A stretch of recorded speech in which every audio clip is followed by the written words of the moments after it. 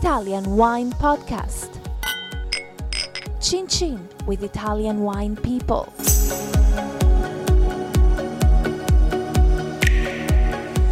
Hello, this is the Italian Wine Podcast. My name is Monty Waldin. Today's guest is Alessandra Boscaini from the Masi Winery in Valpolicella in the Veneto region of northeast Italy. Welcome. Thank you. Buongiorno. Buongiorno, buonasera. Buonasera, yes. Okay, Alessandra, tell me a little bit of the family. You're a family member of the winery? Yes. Okay, exactly. So just give me a little bit of history of Masi, which is one of the iconic family wineries in Italy. Thank you. First of all, I represent the seventh generation. The history of my family linked to the wine production start in 1772 when my family bought the first vineyard based in the heart of the classic area of Valpolicella. And actually before, we were already working in wine, but we were only traders of wine.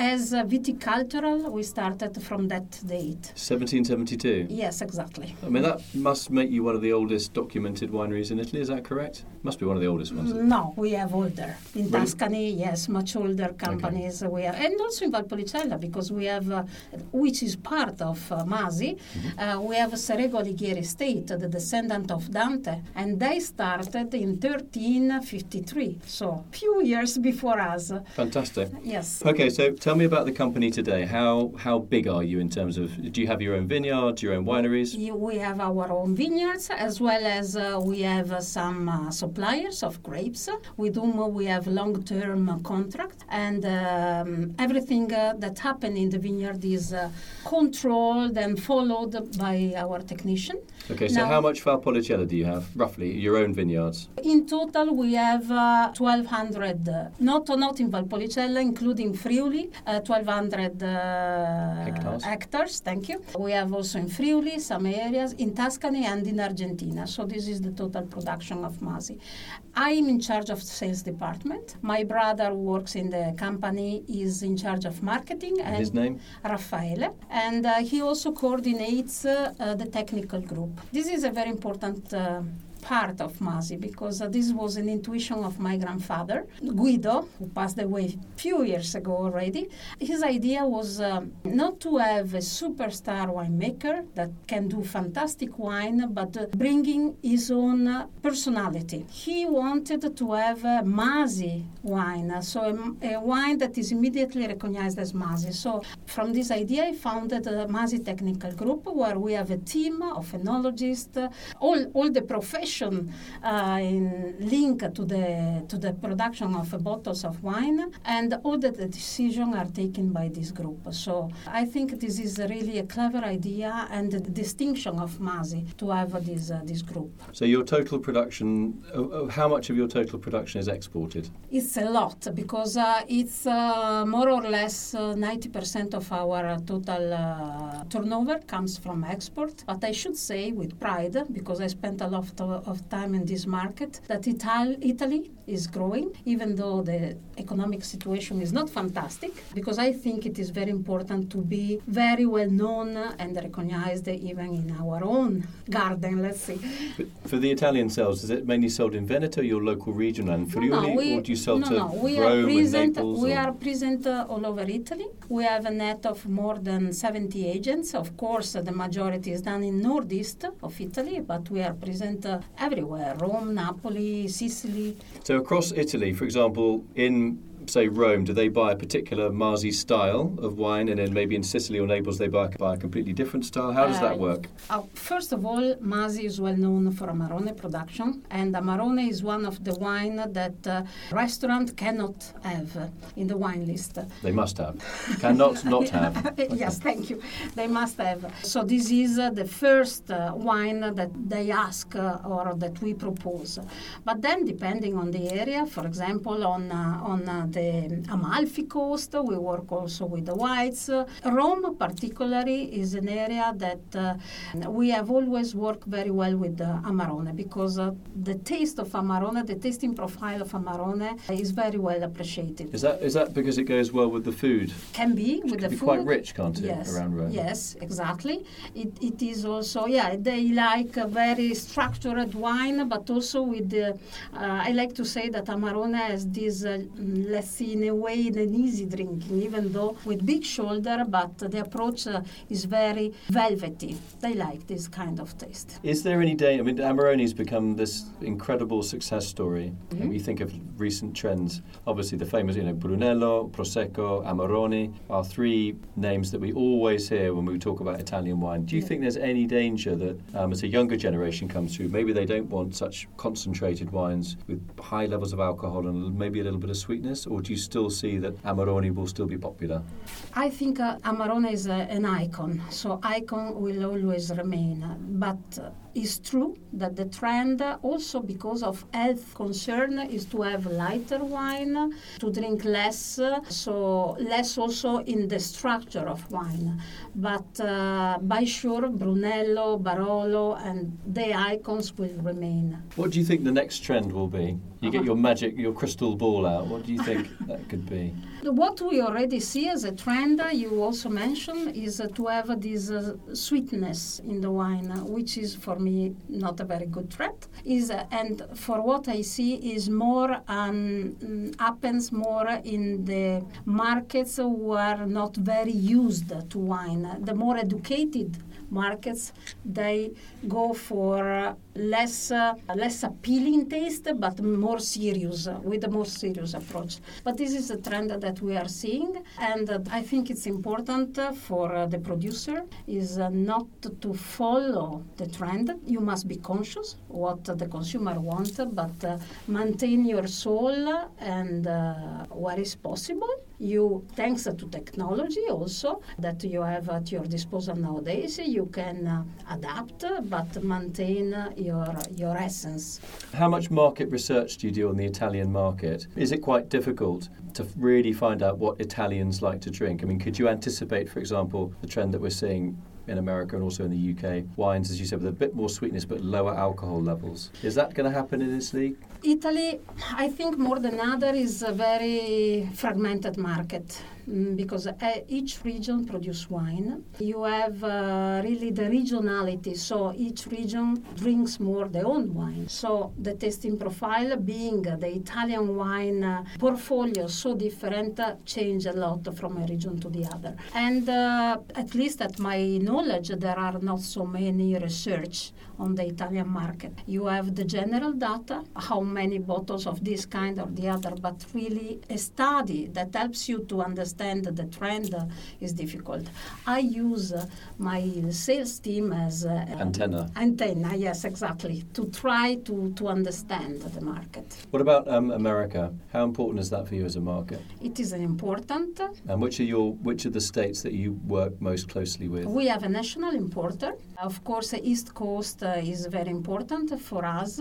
I think if I see Canada, that for us is a very important market, I think that we still have a potential in the US. For example, there are several areas in the States that are not so developed as the East Coast, so we still have a lot to do. But how can one winery make a change, or would it have to be a collective effort to gradually help, if we can use that word, those markets to get the taste for wine? I think this is a drama of Italian wine. You like drama?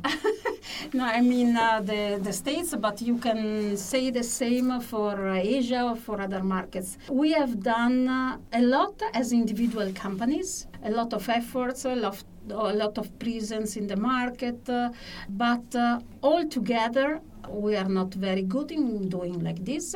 We have some example. For example, Masi is part of Istituto dei Grandi Marchi, and every year we organize events in the market where we propose the Italian wine. But maybe we can do a lot more in terms of institution, in terms of being all together to show to the market what Italy is.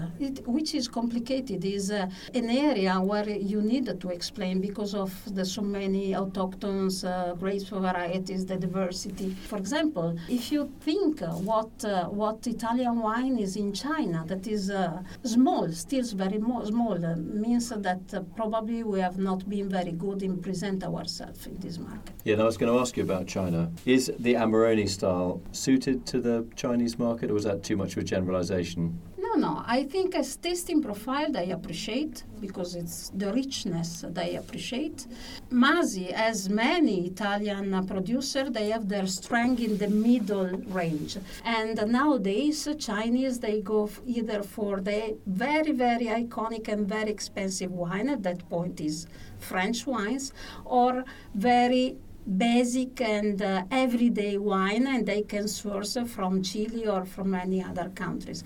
So having this gap in between, and it is where the strength of Italy is, we are a bit in difficulties. Yeah, well, I'm sure you'll work that out. I mean, I think it's clearly a market that's going to grow. Oh, yes, by sure. And the fact that you have several professional importers, but you have a huge number of dealers, let's see. But with dealers, sometimes it's difficult to create a brand, create the image, the stability in the market. Yeah, because you need to be working with someone that's going to build your brand of course, over a long period of time, not just to use it. Especially in a market that by tradition is not a wine consumer.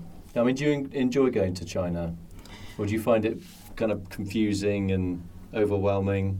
No, it's the first trip I did in China was in '97. Imagine, it was a completely different scenario.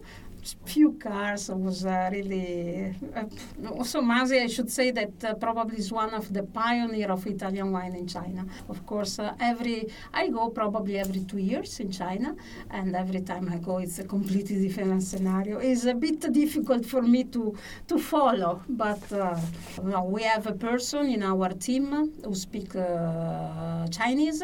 He lived in Shanghai for a few years, so he knows the market very well, because the language barrier is very important. Okay. Is something there. So final question. I'm into organics, I'm afraid. Mm-hmm. Do you have any organic projects? Yes. Go on, tell me. No, they are not projects. They are realities. Okay.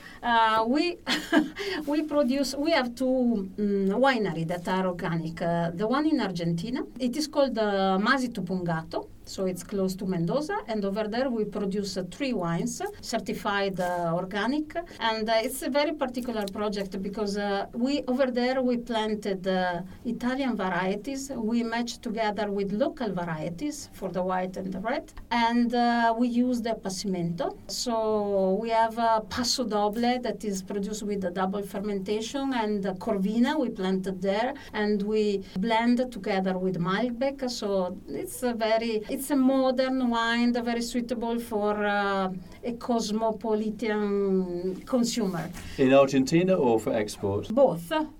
We sell in Italy, everywhere. We use our Masi net to distribute this wine.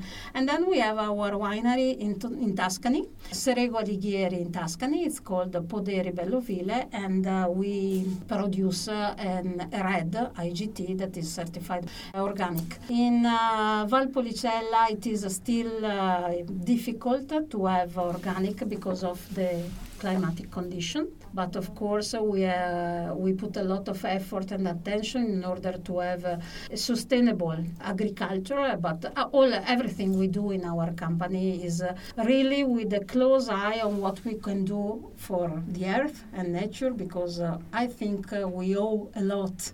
I was going to ask you about climate change, actually. How is that affecting?